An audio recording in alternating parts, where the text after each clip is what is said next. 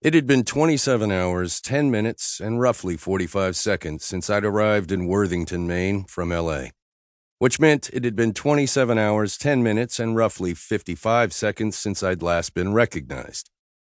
My heart rate was 132, and the muscles in my thighs had begun to burn, but I kept running, taking in the fresh sea air. I couldn't remember the last time I'd run outside. Most of the time, it was just too goddamn hot in Los Angeles, though the freaking heat was the least of my problems.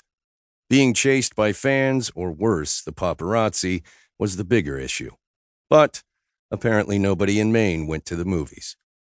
I should have been grateful. After all, fame was simply a byproduct of being a successful Hollywood actor, although some stars loved the attention. They kept the paparazzi on speed dial and let them know whenever they were stepping out for a hike. For me, the fame came with the territory, and I put up with it because the upside outweighed the down.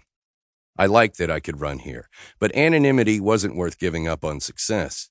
Fame was a price I was willing to pay. I shivered as a huge gray cloud slid across the sky like the alien aircraft straight out of Independence Day. That seemed ominous. I'd marked out a route before I left, so I crossed the street and headed toward the park I knew was a shortcut back to my rental. As I passed the entrance gate, my cell vibrated in my pocket. My agent. I slowed to a walk and answered. "Hey, Brian," I said, the crack of thunder from above nearly drowning me out. "Where are you?" Brian asked. Big, fat drops of rain began to splatter the path leading through the park. I was about to get drenched. "In a thunderstorm? What's up?" I scanned the park and spotted a small white gazebo. I headed toward it, hoping I'd be able to finish the conversation without my cell getting waterlogged. "So, I got a call from Anthony Scott. He loved you in Vanity Fair, wanted to know what your schedule looked like 18 months from now." Wow. Anthony Scott had a way of turning things into box office gold.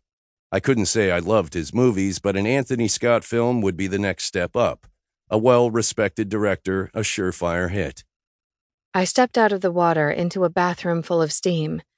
After pulling the towel off the rail, I wrapped myself up in fluffy cotton. I'd been dreaming about my shower all afternoon. Mrs. Wells had been right about the rain. I'd gotten drenched. Luckily, I had a change of clothes at the shop, but I'd felt sticky and cold for the rest of the day.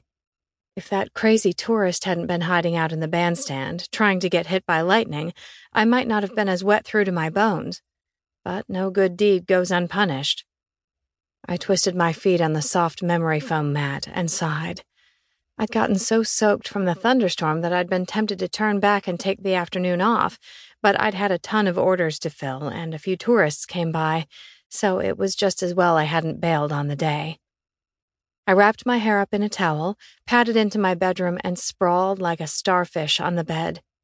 It was still early enough for me to do a couple of hours on the new jewelry collection I'd been working on if I got my ass into gear. I dried myself off, slung on some yoga pants and a slouchy tee, and began to towel dry my hair as I sat on the edge of the bed facing the window. Next door, a car was parked in the driveway. It had that squashed look of a fancy, expensive sports car. Seemed kind of strange for a family car, but maybe they'd brought two? I left them a welcome package with my number if they had a problem. I didn't usually tell guests I lived right next door. After the first few renters, I'd learned that if I did, I'd have a constant stream of "what's the Wi-Fi code again?" or "where's good for dinner?" I discarded my towel and started brushing through my tangles.